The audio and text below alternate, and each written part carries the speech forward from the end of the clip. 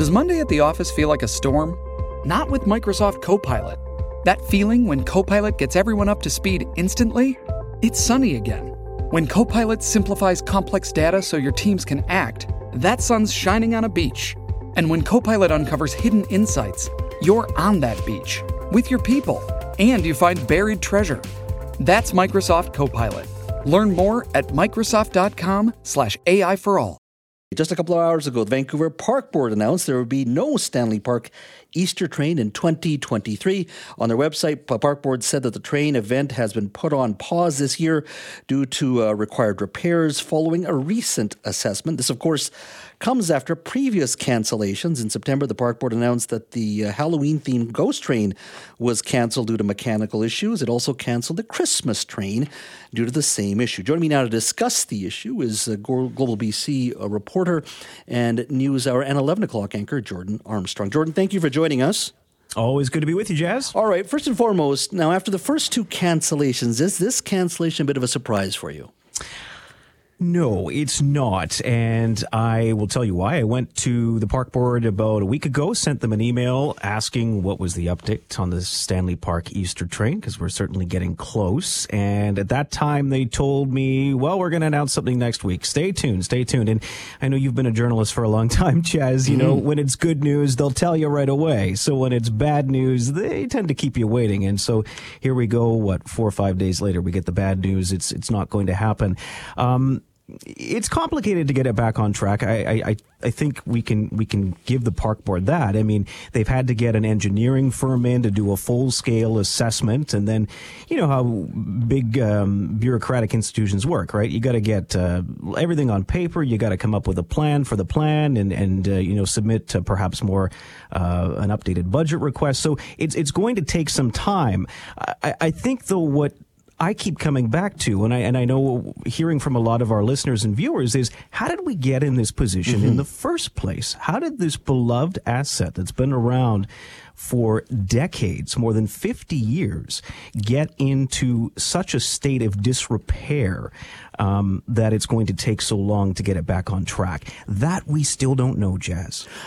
You've been covering this issue for a while, and so the issue has always been, it's got a distinctive engine. This train is 60 years old. It requires hard to access parts that are very unique.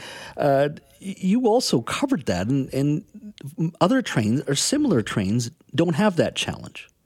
Yeah, there's no denying that this train is old. It's a unique scale, so it's slightly narrower track than the majority of trains of the same make and model operating in North America. But having said that, many others are of similar vintage, not quite as old, but certainly 30 plus years old.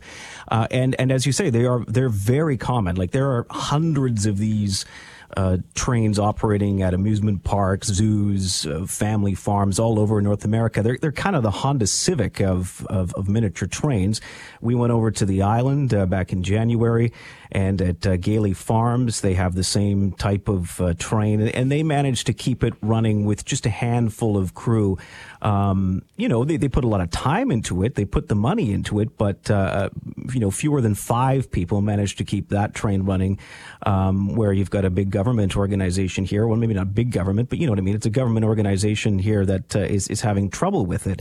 And looking back at some of the information that's come out so far, I have filed a Freedom of Information request to try and get some better answers on how we got into this position in the first place.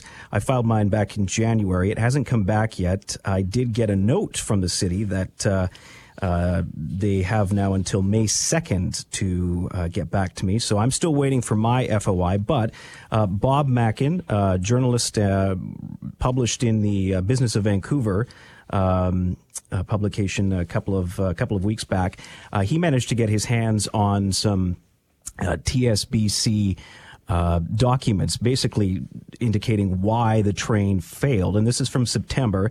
And according to what he got his hands on, there was rust and corrosion on the track's lower surface, rot and decay from heavy moss growth on the trestle, which crosses the pond there. branches obscuring the conductor's line of sight.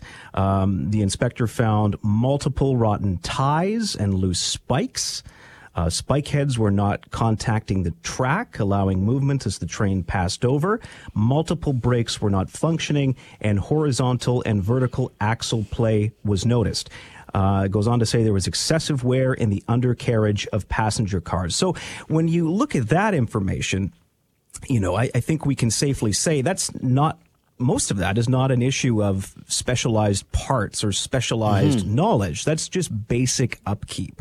And that seems to be why this train failed its technical safety BC inspection in the first place. Can you not just surmise from what you've described here that maybe it's just me, but there is a desire, no matter, it's certainly unstated, it's not stated, it's not written, that they would prefer that it not be around, that we just let it just erode away, and to the point where we say, look, we can't fix this anymore, and the train just goes away, that there was at its point somewhere a view and assumption that that's what they wanted to do, and the best way to do that is not to stay up with maintenance, not to deal with all the upkeep that is required. It certainly seems that way. Well, it does, doesn't it? I mean, you're looking at how did it get like this? Like it didn't just become old last year. It's been old for a long time. So how did it get in this state? I mean, at this point, based on all the information we have, it would seem that it was not a priority for the Vancouver Park Board. Mm-hmm. Now, I should say that this was September when the train failed its inspection. Of course, in October, we had the civic election. A whole slate of new commissioners came into the park board, and they have said that this is a priority. The ABC commissioners have. They'd like to get it back on track. And indeed, in the bulletin from the park board today announcing that the Easter train isn't going to run, it does say in the second paragraph that a recommissioning plan to put the train back on track for late spring or early summer has been proposed, and a comprehensive timeline for repairs and regular train operations will be shared with the public as soon as possible. So they're saying that we do have a desire here to get it running again as soon as possible.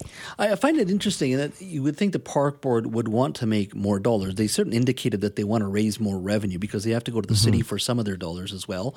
But you got to generate revenue on your own property, and this train would be part of that. And so that's part I don't understand is it attracts people. You can probably make some dollars off it. At the very least, it should be able to break even in regards to the upkeep and all of that, just based on its popularity. And the fact that it's gotten to this point where you can't have an Easter train, no Christmas train, no Halloween train, does speak to an underlying desire, perhaps in the past, of not wanting this train around, which I just, it is mind-boggling, that is for sure. Jordan, thank you for your time. Thanks, Jazz. Always a pleasure.